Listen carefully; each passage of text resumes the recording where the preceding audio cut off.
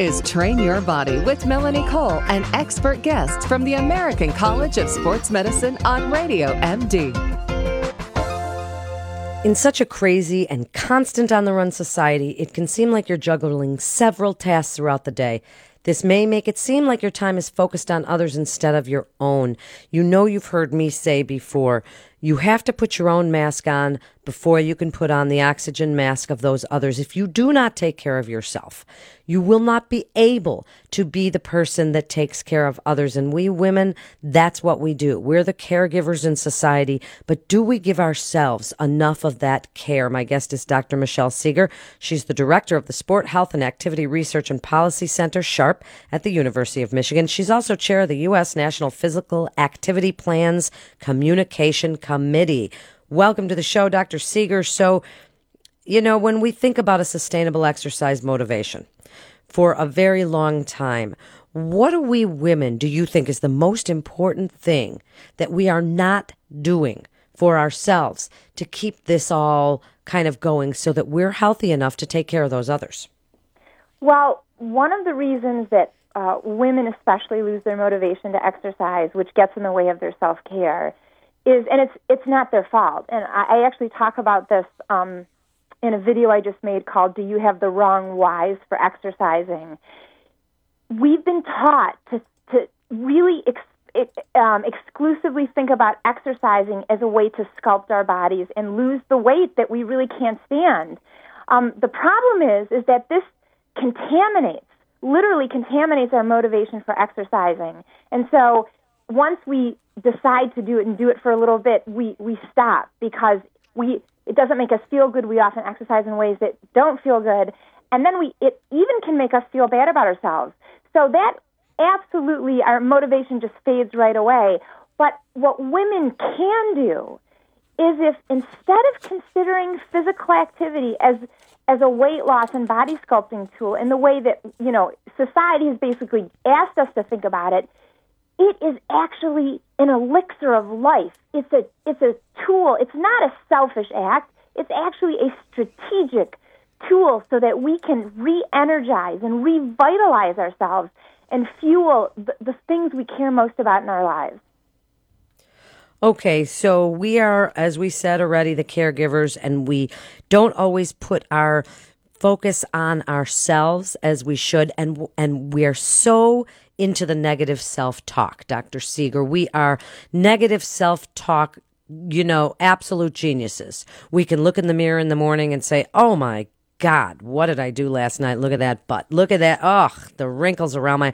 You know, we say the worst things to ourselves that we would never think to say to other people. So in that self-care module that we're talking about, should that negative self-talk jump into the top of the list?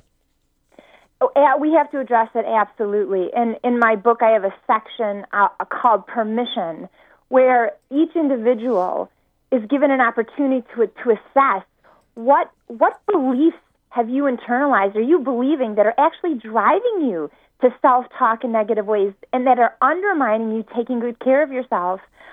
And it helps people really decide, are these thoughts, beliefs, and negative talk, are they serving me and my life and my loved ones, or are they actually getting in the way? So the thing is, these are hard things to change, but the first step to doing it is to really raise awareness and come face to face with whether or not you do this. And then if you do, you have to ask yourself, is this something I want to keep on doing? Because we're in charge of our lives. If we don't make these changes, absolutely no one else is going to make them for us.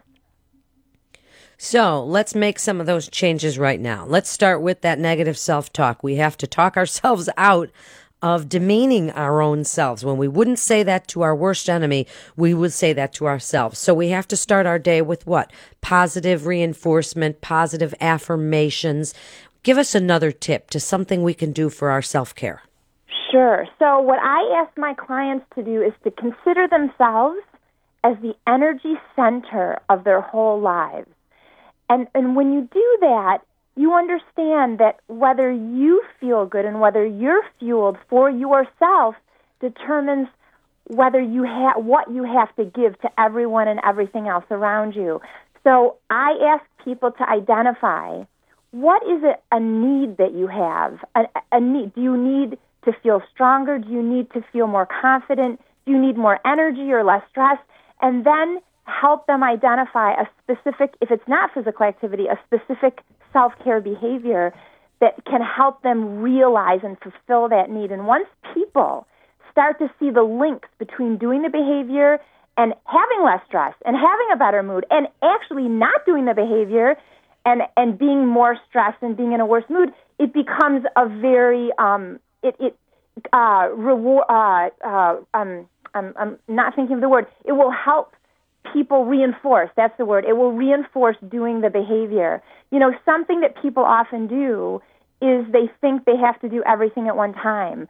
They think they have to change their diet and exercise more and get more sleep and start meditating. There's all these messages we get about all these things we should be doing. The problem is we don't have the cognitive capacity to do all these things given all the juggling we're doing already. So I suggest people pick a non-negotiable self-care behavior, a foundational behavior that's in the self-care hierarchy that I have in the book.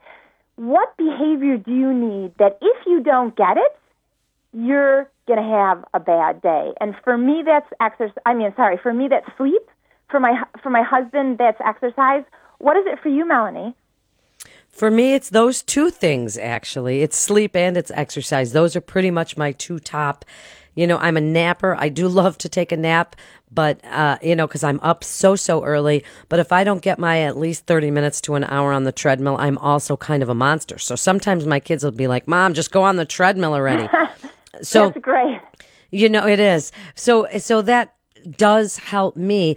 And I see what you're saying. So we can't try and do it all, even though we always try to do it all. We try and do the laundry and work a job and get our kids off to school and help them with their homework and drive everybody around and grocery shop and get our husbands to the doctor. I mean, it's exhausting being a woman.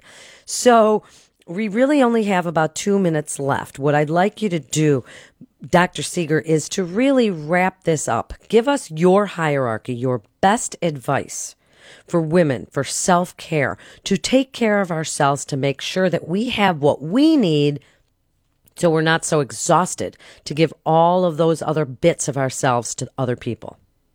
Well, so let's see. So what I want to suggest is that people think about their self-care not as something optional, something that you might do if you have time, but as something that is essential to your daily life. So a self-care behavior, again, you have to determine for yourself what is the core self-care behavior that you must fit in to be the best you can be. And consider that as your essential fuel. And then start to notice. I would even track this. You could track this on your iPhone. You could love the tracking. Automatic emails. You could send yourself an automatic email every day. Did I do this behavior? And then on a scale from 1 to 10, did I feel energized? Did I feel alive and happy?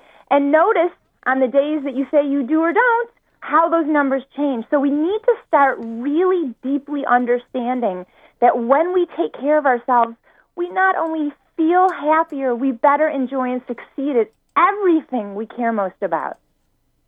That's great advice. And tracking it and keeping track of how you feel on the days you don't get those self-care priorities is a great idea, because then, as you said, reinforce. It's that motivation that reinforces that good behavior, that reinforces that positive self-talk that we need so desperately. You're listening to Train Your Body, Motivate and Perform with the American College of Sports Medicine. What great friends they are of ours here at Radio MD. This is Melanie Cole. Thanks so much for listening. Stay well.